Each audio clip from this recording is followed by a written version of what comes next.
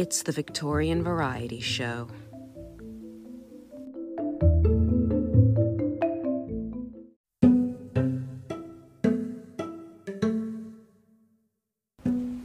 A man after death is not a natural, but a spiritual man. Nevertheless, he still appears in all respects like himself.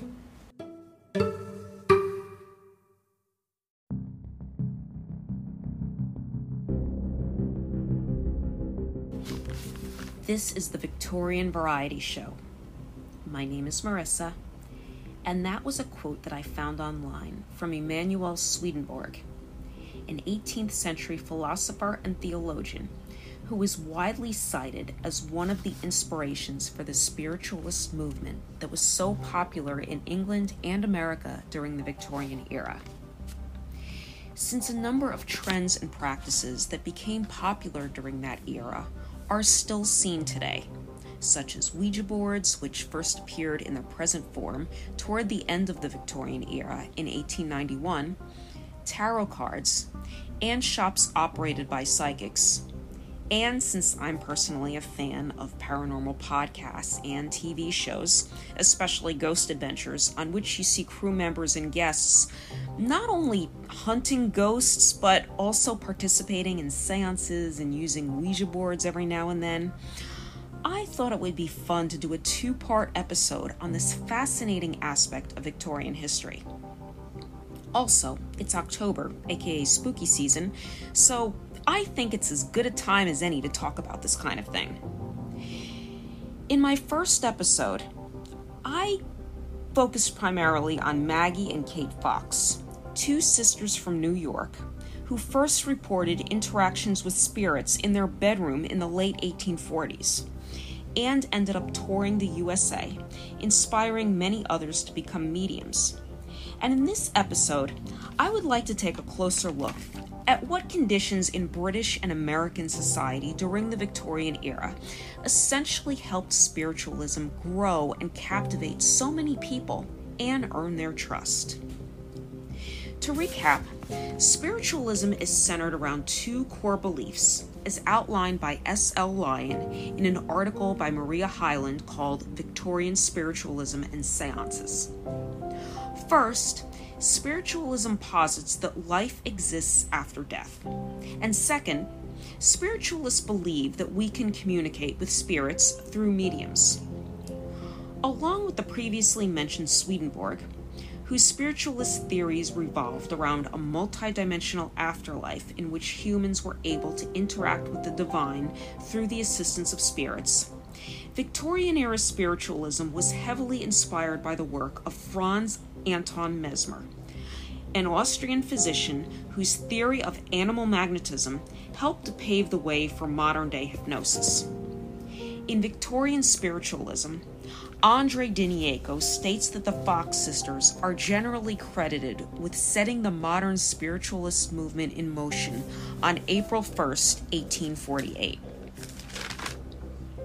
Although Diniaco notes that Queen Victoria and Prince Albert took part in seances before the Fox sisters became known in 1846, an article from Victorian-Era.org called Victorian Spiritualism and Spiritualists attributes the beginning of spiritualism in Britain to the arrival of an American medium named Maria Hayden in 1852. Hayden traveled to London and began hosting seances there, and it caught on. So, why did so many people move away from traditional religion during the Victorian era and towards spiritualism? One reason was the Industrial Revolution, which caused large numbers of people to leave their homes in rural areas to work in the cities. When you have different groups of people from different areas and different faiths coming together in an unfamiliar location, I think it's understandable that many of them would seek a bond that they could have in common. And spiritualism fit the bill because it appealed to people regardless of their social class or their background. All one needed to become an adherent of spiritualism really was respect for the dead, as well as a belief that communication with them was possible. And, as I discussed in my episode on Victorian death rituals several weeks ago, death was something that those who lived during the Victorian era saw more than their fair share of, due to mass casualty events like the American Civil War, tuberculosis, smallpox, typhoid, and other infectious diseases, and violent crime in large cities, perhaps best exemplified by Jack the Ripper's killing spree in London in the late 1880s. It seems as though many individuals during this period were able to cope with losing loved ones by believing that they were still able to communicate with them through the assistance of a medium, and also maybe to cope with the prospect that they too would one day die by believing in an afterlife. In addition, a lot of scientific advances were being made during this time in terms of communication, technology, medicine, and transportation, to name a few fields. And even in social thought, as seen in the theories of Charles Darwin. Change was occurring at a faster rate than ever before.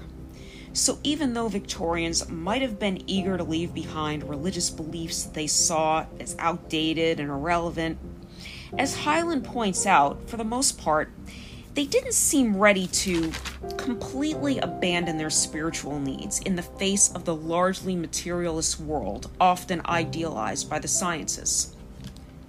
Still, some believed in spiritualism more than others, and not just in the sense that skeptics abounded, as we saw with the committee that was formed to investigate whether the Fox sisters were making the knocks and snaps at their well-attended performances themselves.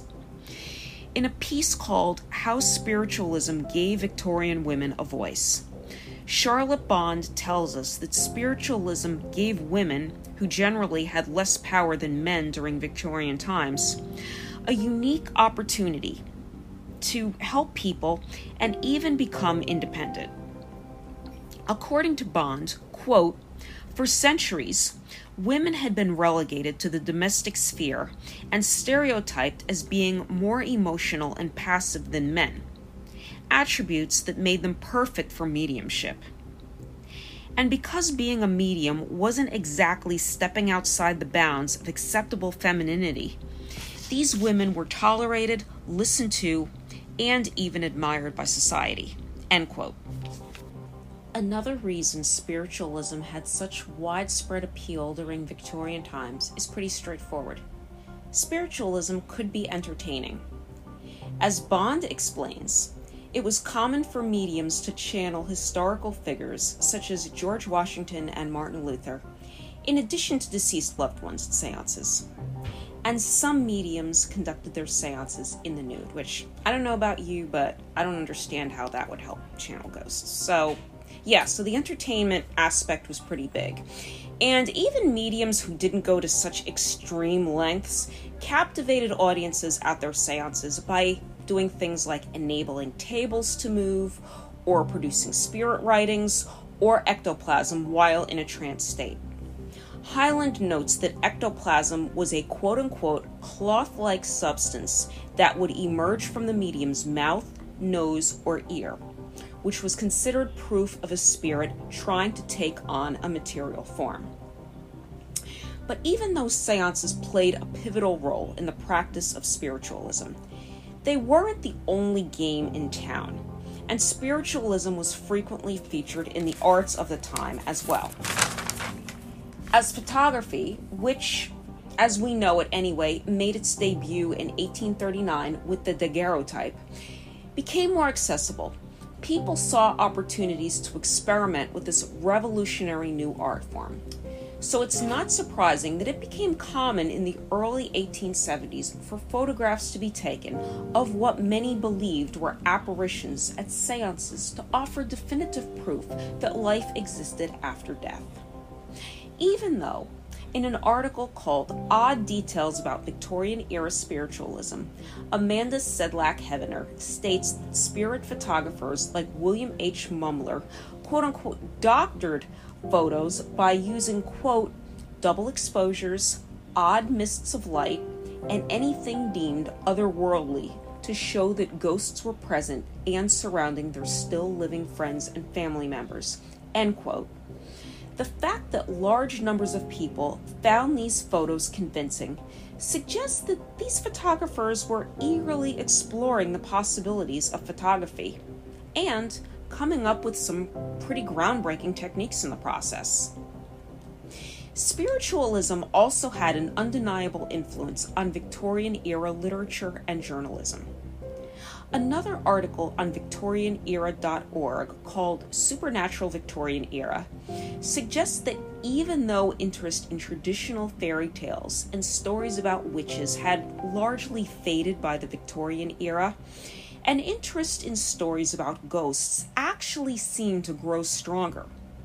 And a number of prominent Victorian writers, including British writers such as Charles Dickens and Arthur Conan Doyle, and Edgar Allan Poe in the United States, featured ghosts in some of their best-known works.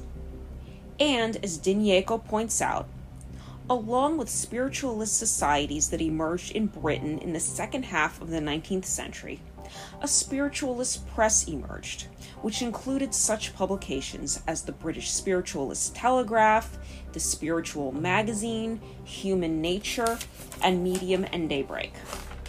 Although most of these publications disappeared before the end of the Victorian era, I do think it's worth noting that this press developed not only to serve the desires of individuals with an interest in spiritualism, but also possibly as a response to the mainstream press, which was often highly critical of spiritualism and mediumship. And with that, I'm going to end this overview of spiritualism for now. But this is a topic I may revisit in some way in a future episode. As I mentioned at the beginning of the show, I happen to be very interested in spiritualism. But also, I may want to focus on a specific spiritualist or a prominent individual whose interest in spiritualism is not so well known. Or there may be another topic related to spiritualism that I decide to explore in more depth. Several of the resources I consulted in preparing for this episode were written over the past few years, which to me suggests that even though there's already a wealth of information on this topic, researchers are eager to learn more, which I think makes history in general so exciting. But also, I don't think it's possible to end my examination of spiritualism here because it intersected with so many other areas of Victorian society. However, I do think it's crucial to have a basic knowledge of where the Victorians' interest in spiritualism came from and what it meant to so many people at that time to develop an understanding of this era. And I hope I was able to help you see some connections and clarify some questions that you may have had. I'm interested in finding out what you think. Email me at thevictorianvarietyshow, one word, @gmail.com. You can also follow me on Twitter at VictorianVariety1. And I keep forgetting to mention this, but you can also leave me a voice message. I would love that.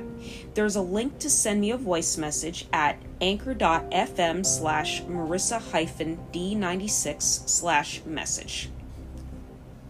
Also, if you'd like to support the show financially, you can do so at www.buymeacoffee.com/MarissaDF13. And if you do, I will mention you in an upcoming episode to show my gratitude. Also, there's a new feature on the Anchor app that allows me to ask a question that you can respond to. And I've been eager to test it out, so I'm going to add a question. And if you happen to see it on Spotify or wherever you're listening, I do know it's on Spotify, but it might be on some other apps as well, I would love to hear from you that way. And finally, I would really appreciate it if you could take a moment to rate and review this podcast on Apple Podcasts, as it'll help a lot more people find out about this show. Thank you so much for listening and for all of your support. I really hope you found something in this episode and the previous episode on spiritualism that you found interesting, and I will also have links to all of the resources I consulted in preparing for this episode in the notes. I'll be back in 2 weeks to discuss a topic that I think will be appropriate for an episode that's released the day before Halloween. Until then, I'll leave you with a quote from The Adventures of Sherlock Holmes by Arthur Conan Doyle. That, I think, strongly hints at his interest in spiritualism, as it calls to mind a belief that there is more to the world than what we can easily see and prove through, let's just say, more rational methods.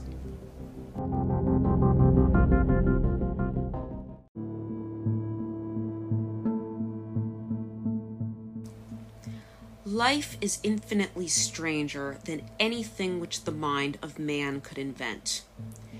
We would not dare to conceive the things which are really mere commonplaces of existence.